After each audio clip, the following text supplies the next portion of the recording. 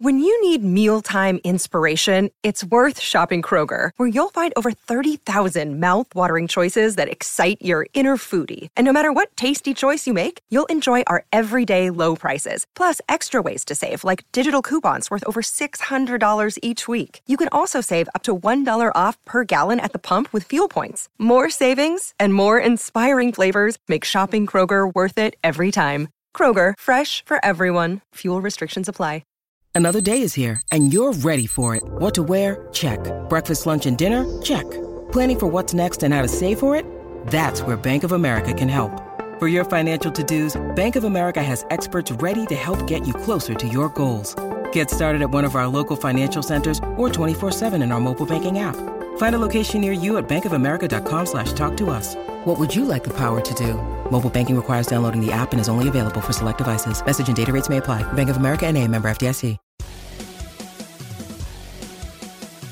Welcome aboard, Giants fans, to episode 62 of Talk is Cheap, our New York Giants podcast right here on NJ.com. I'm Joe Giglio, joined as always by James Cratch and Dan Duggan. They cover the Giants for NJ Advanced Media as we get set for the final week of the preseason and move forward towards week one of the NFL season. We'll talk about a little bit what happened in the game, the concern around the Giants off of week three in the preseason, a new player, which is an old player, coming back to the fold, and kind of look forward to how this division has shaped up. James, how are you today?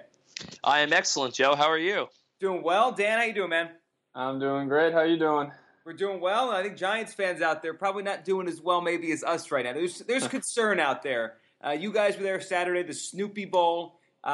Regardless of who won the game, the Giants, it felt like they came away with the loss. The offensive line, again, was a concern. It felt like Eli Manning didn't have any time back there. This goes back to the Buffalo game in the second week. And, we talked last week, guys, about is it early? Is it just preseason? Do we be concerned? Ben McAdoo seemed concerned when he spoke to you, when he spoke to you guys. And then, of course, we're doing this podcast on a Wednesday. On Tuesday, the Giants brought back an old friend, James, in Will Beatty. Your thoughts on the offensive line and your thoughts really on how they had tried to address it here with the return of Will Beatty on a one-year deal. The offensive line has really struggled this preseason. And I know Justin Pugh, I think, spoke on Monday and said, look, we don't really game plan. But that being said, this is a continuing issue. And yes, Pugh hasn't been playing the past 2 weeks, but I don't think you can pin everything that's gone wrong with the offensive line the past two games on Justin Pugh not being there. They needed to make something happen. And they made something happen on Tuesday, bring back Will Beatty. I didn't see this coming. I don't think anybody around the team saw this coming. But, when desperate times call for desperate measures, and I don't want to say necessarily that they're desperate by bringing Will Beatty back, but clearly that was not something that was in the cards for 6 months that they decided they had to go do.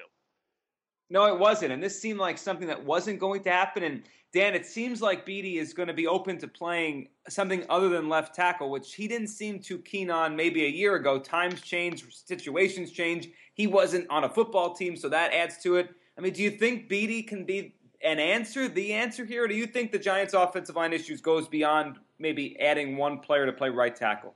Yeah, I think it probably goes beyond just that. I don't think he's the answer that's going to magically solve all the problems, especially because it's more than one spot that's struggling right now. I think really what it comes down to is they showed a lot of faith, obviously, in Ereck Flowers this offseason that he can be the left tackle. Had they not done that and they were open to moving him to the right side, they would have had a lot more options. But you spend a top 10 pick on a guy, you want to believe in him, and it just hasn't clicked. That I think a lot of people thought that second year Ereck Flowers would take the next step. Now, granted, it's been a couple of preseason games, too early to totally jump ship, but I think that's a big concern right there because I think you can get away with a little bit of a weaker right tackle, but if you're going to put all Ereck Flowers that's our left tackle, that's the guy on the blind side, and he hasn't really lived up to the expectations there. So you bring Will Beatty back.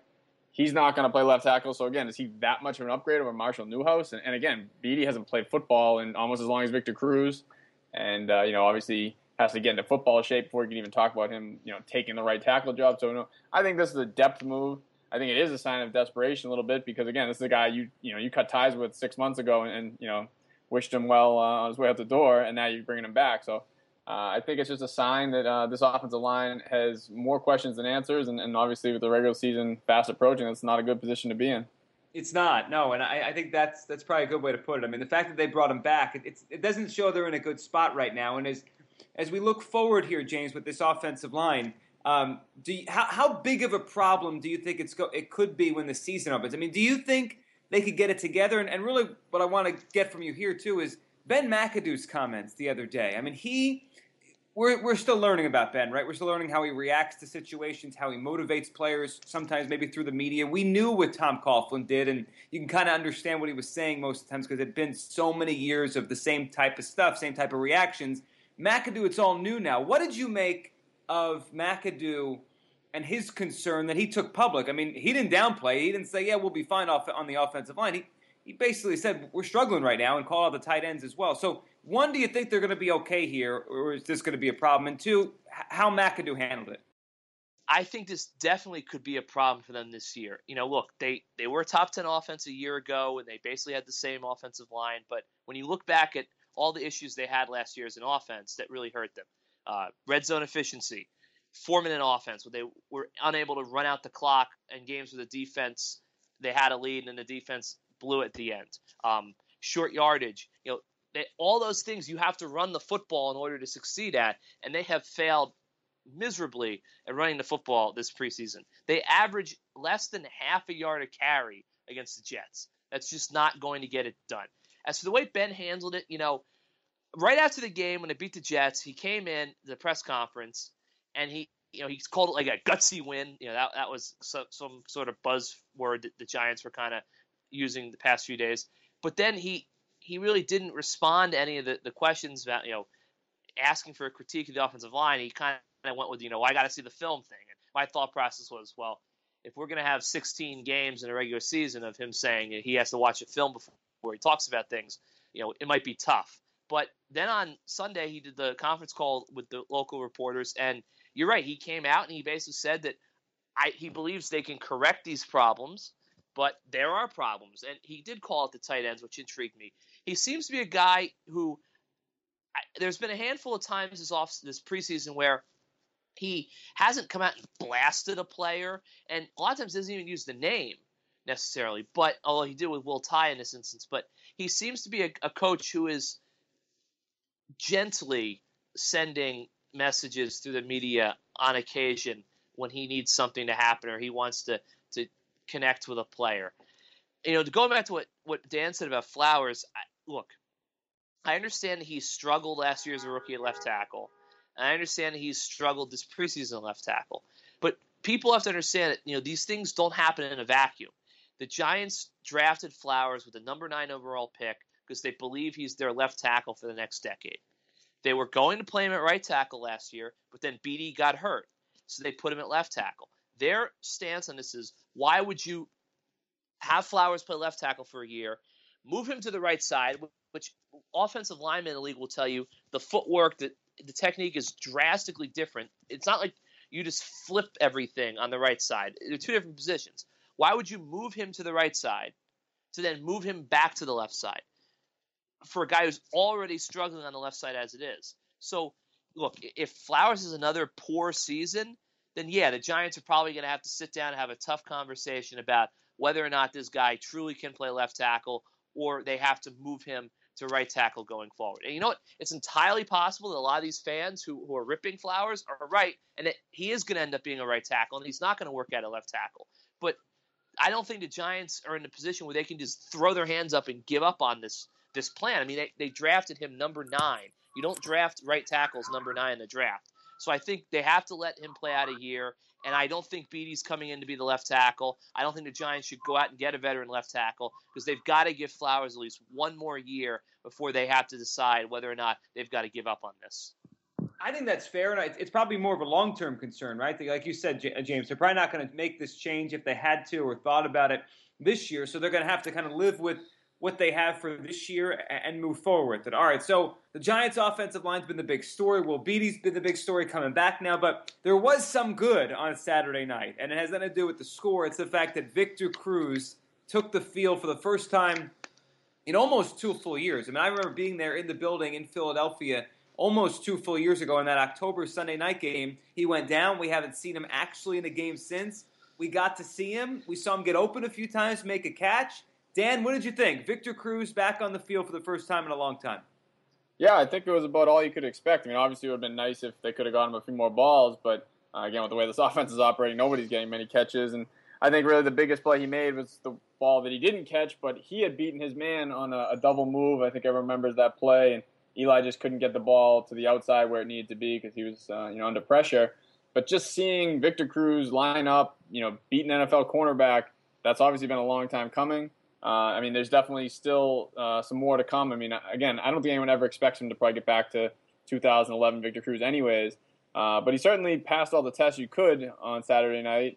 I played every snap with the first-team offense. It wasn't like they were sheltering him and holding him out of plays. I mean, he was out there. Again, didn't get a lot of action. But and then the biggest thing is came back and practiced fully this week. So no lingering effects, which I think is always probably the concern, where it seems like it's one step forward, two steps back from all the time. And he actually had a long touchdown catch in practice yesterday. So it seems like finally things are going in the right direction for Cruz. I think, Giants fans, obviously, you cross your fingers, knock on wood. But for the last week or so, everything's been moving in the right direction. And you really, with the season coming close, I mean, I think it's probably time to feel pretty optimistic that he can get out there, and then you'll see what he can do once he does. I think it is too, right? I mean, I was watching him run routes, watching him get open a few times. And like you said, Dan, he hasn't had setbacks this week, right? He wasn't sore. It wasn't like he couldn't practice. So I kind of feel that. James, do you think that that's fair, that it's time to finally, for Giants fans, to let themselves feel that optimism that when they turn on their TV Sunday night, week 1, he'll be out there, and it may not be the old Victor Cruz, but it'll be Victor Cruz. Definitely. I think that none of us know what type of player Victor is eventually going to be, but that was a big, big, big, big moment for them on Saturday night. That Victor Cruz got through a week of practice, he got on the field, he played in the game, he came out unscathed. Kind of a moral victory that he had that play where he beat his man downfield. He did a good job with that. He had the one catch.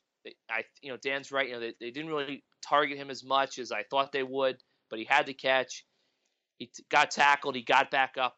Look, the Giants have been waiting for this day for almost 2 years. It finally came, and now they can progress forward. It was a big milestone, a big hurdle I think he had to clear. They've cleared it now. So now they push forward, and they can finally try to find out what type of player he is. And I think with Cruz, anything the Giants get from him this year is gravy, and they've got to approach it that way.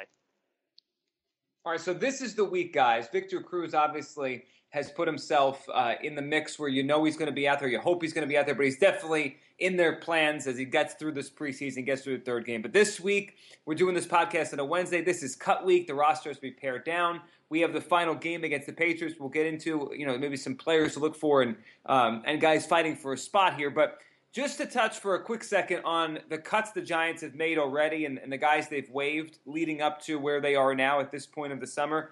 The one thing that I noticed when I was looking at the list and looking at your analysis, guys, on NJ.com as they were coming in, when guys like Cooper Taylor leave, Bennett Jackson, you go to Matt Lacoste, Miles White, Whitlock, all for different reasons, whether injury or just getting released or waived. James, and I want to throw this one at you, the one thing I noticed is, and the one thing that popped to my mind is a lot of these guys were in the mix for starting spots last summer. Does it say something that how much the Giants maybe improved their roster and turned it over, that these are the guys getting cut now? I mean, last summer, Cooper Taylor was in the mix for a starting free safety spot. No, I think it definitely says something. I also think that there may be a shift in an organizational approach. You look at Bennett Jackson. I don't think I think Dan would agree. He didn't look like he was 100%. Obviously, he's coming off back-to-back knee surgeries. But he was a guy who really never got much of a chance, if any, this summer. He started camp buried on the safety depth chart. They kind of shifted him over to cornerback, I guess, a week or two ago. Never really got his footing there. So he's a guy who I think wasn't so much that it was just that he never got a chance to play, and maybe his health is an issue. With Cooper Taylor, I thought he had good moments during the preseason, and he stayed healthy, which has always been his issue. I just think that it's part of the Giants have added more talent to this back end of the roster. I also think another part is that maybe they just said, okay, we're ready to give a guy like, say, Andrew Adams. He's a guy who we'll probably talk about who's had a really strong push the last week to 10 days. We'd rather give him another look in this fourth preseason game than give Cooper Taylor yet another look. Right, which maybe that isn't. Maybe it is an organizational shift and the different ways they're going to go about putting together this roster. So as we go into the game, which, I always think the fourth preseason game, very few fans that, really sit down and watch unless there's a very interesting rookie or something unique to watch in the game. Like maybe Rams fans will watch Goff if he plays or something like that. But for the Giants, this is always the game I feel like a lot of fans kind of skip out and make sure no one actually of any significance gets hurt. And then all of a sudden you look forward to week one. But there probably are some positions here, Dan, where there are players fighting for a spot, or the Giants probably have to make some decisions here based on, are they going to take this many at this position, that position, as they pare down the 53? What are you looking for, Dan, against New England on Thursday night? Yeah, maybe I'll take a look at the offense and James can do the defense so we can kind of just bang through some of these positions. I mean, a lot of them obviously are starting to become clearer, and I think it's down to one or two guys for one spot now that this first 15 guys have been cut. So, I mean, obviously quarterback's not an issue. I would say running back really starting to become clear that it looks like Andre Williams has the edge over Orleans Darkwa, and I think that was one of the bigger questions all preseason. Darkwa didn't do himself any favors with kind of being responsible for a blocked punt last week when special teams is kind of supposed to be his edge, and he just really hasn't gotten any carries all preseason, so I think the writing's probably on the wall there. Wide receiver Tavares King has really kind of ended that competition in a lot of ways because he's the only guy who's translated what he did in camp to the games with the 2 touchdowns against the Jets. Assuming, again, it always comes down to a numbers game, but assuming they keep 6, I think a guy like Roger Lewis, who had a great start to camp, might be on the outside looking in, and obviously Cruz's return impacted that position too, because when we were making some of these projections earlier, you had to kind of prepare for the contingency that you might not have Victor Cruz, at least to start the season. Tight end's been just a factor of attrition. I mean, they're going to have to go with what they have and actually really just hope Will Johnson can come back to give them a little depth there. And offensive line, obviously the Beatty signing is going to bump somebody off that bubble. I don't think there've been any tears shed for any of these backup offensive linemen who get cut based on the way they performed this preseason. But so I don't think there's a ton of positions where it's you're going to lose any sleep over guys who get cut. I think the one guy that a lot of fans are probably excited about is Roger Lewis, and obviously he still has a shot. And I think that it's you get one more opportunity, so maybe he turns some heads on Thursday. But I think that's probably the main guy I'd be interested to see as far as Thursday night and into the cut downs on Saturday. Yeah, Lewis, wide receiver, and before you go on, James, I always think wide receiver is a fun one for fans to watch, like when there's a guy coming out of nowhere, because every time the guy makes a big play, it stands out. Meanwhile, if it's a different position, it might be tough to really gauge it. But like if Roger Lewis makes a big catch or two, people will get excited about that. Go ahead, James. I was going to say, wide receiver to me is a really interesting position because Tavares King is a veteran. He's a guy who's been in the offense for a year because he was on a practice squad last season. He said he doesn't believe he has any practice squad eligibility left. My gut is that he's pretty much wrapped up a 6th spot on the team because his experience and the fact that Lewis, while he's had a very good preseason, he's missed a couple opportunities to make plays in the games, and he comes from a spread offense in college. It's a big leap, to the Giants system. But when I look at the wide receiver group, Darius Poe, Roger Lewis would seem like 2 no doubt practice squad guys if they get through waivers. They don't make the 53. But for me, the key is what they do at Anthony Dobley. He's a guy who, like them, hasn't necessarily done anything big in the games, but we see him in practice. He's clearly progressed. He's got physical skills, good size, good speed. He's done some impressive things in practice. So, I wonder, are there 3 spots on a practice squad for wide receivers? I believe the Giants had 2 for a good part of last year. So I definitely think if Lewis and Powell clear, they would be the guys to make it. But you look at that, obviously, I'm not sure if there's room for 3, but maybe the Giants would make room for 3. How about defensively, James? Where are you looking at maybe a numbers game? Corner, safety? How do you think they're going to pair this thing together? I mean, I think the big names, it's all set. I mean, that's kind of where the Giants want to be at this point, not to have to make that many decisions. But based on this game against the Pats and all you've seen all summer, what are you looking for as they try to figure out how to set the 53? A cornerback, there's some interesting stuff there. I mean, obviously, DRC, Janoris Jenkins, Eli Apple, they're all going to make the team. I tend to think that Trevin Wade will make the team as a fourth cornerback. I think, we've talked about this a little bit. Leon Hall, he's got a concussion right now. He's probably not going to – I assume he's not playing Thursday. He really hasn't played all that much in the preseason. So he was a guy that they signed, and there was a lot of excitement about, bringing in a veteran, Pro Bowl guy who to be the slot cornerback, but we haven't seen much of him. And it looks increasingly like they're okay with using DRC as a slot corner and having Eli Apple start on the outside. So I think Hall's going to make the team, but I think he's not a guy who's a lock that I maybe would have said he was a couple of weeks ago. And, but I think those are the five guys there. Dante Dion's had a nice camp. I think he's a practice squad guy at this point. He's had some misplays in games. As for safety, another intriguing group. You've got Darian Thompson, you've got Landon Collins, you've got Nat Burhay. They're locked in. Justin Curry, another guy who's been around the block for the Giants, missed last year with an injury. He's still on the team. He's making a push. I still think Michael Thompson, the fifth-round draft pick from 2 years ago, it's his job to lose. But Curry's there. And as we mentioned, Andrew Adams, undrafted rookie out of UConn, made a really nice push the past few days. But I think it's probably not enough to make the 53. Definitely a practice squad guy. Another intriguing spot in the defense, beside the linebackers, which we'll get to in a second, that fourth defensive tackle spot. I have no idea what's going to happen there. I don't either. No, go ahead, Dan. No, I think Coleman and Milhouse, two of the guys who got cut yesterday, were guys I think at one point or another we both had on our 53 man. Yeah. So I guess it shows how much that was tough to handicap. I mean, Milhouse, undrafted free agent, was running with the first team in the first practice.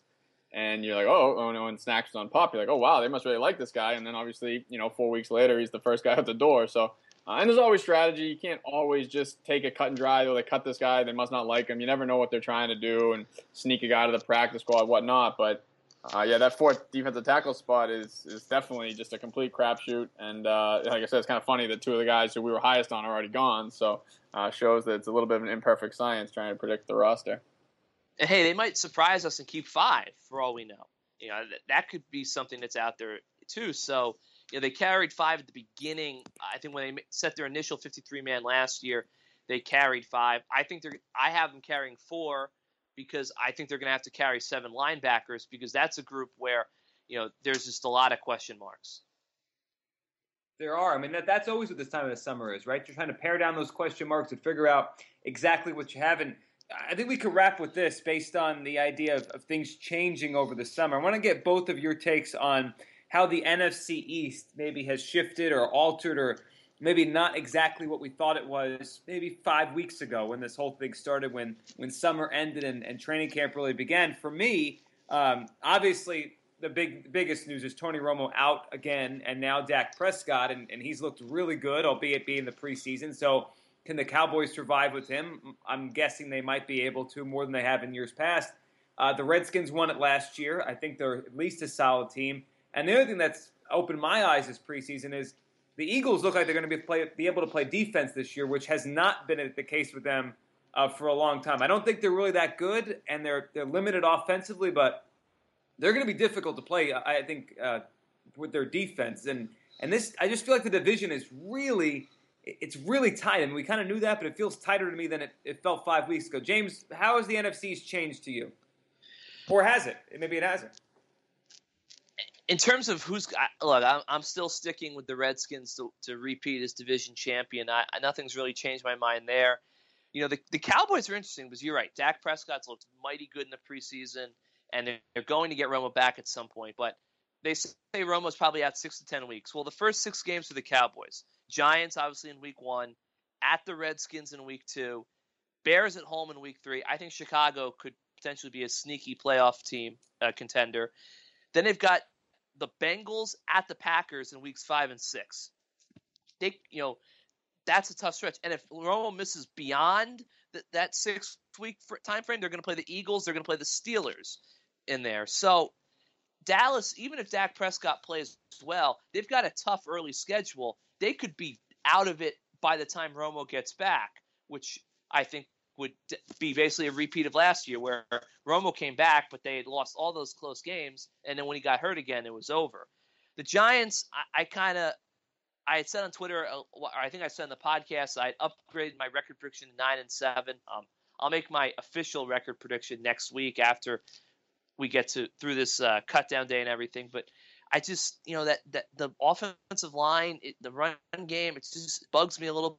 The Eagles looked really good last year, and we all know what happened. I think Joe's right. If they play defense, they're going to be a tough out.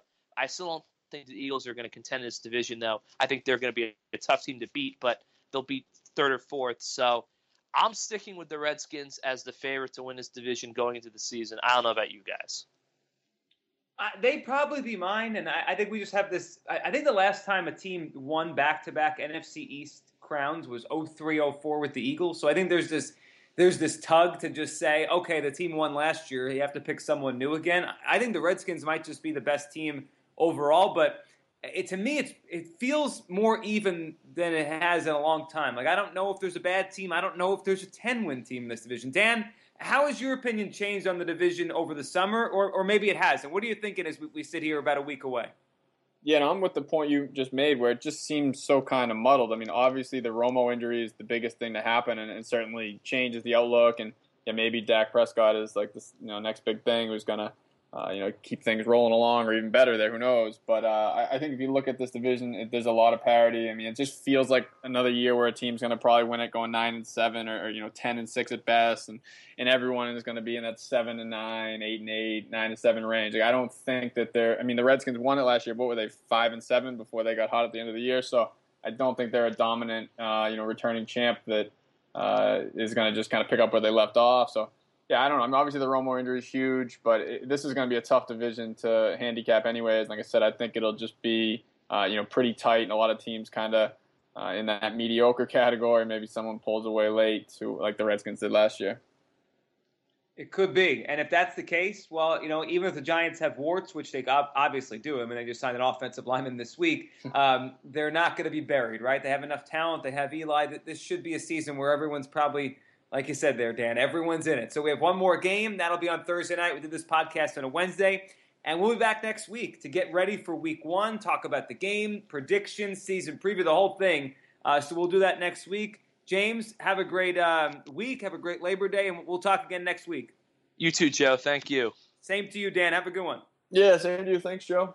And thanks to all of you for listening. Of course, you can subscribe on iTunes and give us a rating there. It helps the show grow. SoundCloud, iHeartRadio, Stitcher, any way you want to listen, you can listen to Talk is Cheap. This has been episode 62. We'll be back with you next week to get you set for week one against the Cowboys and a season preview for the 2016 Giants.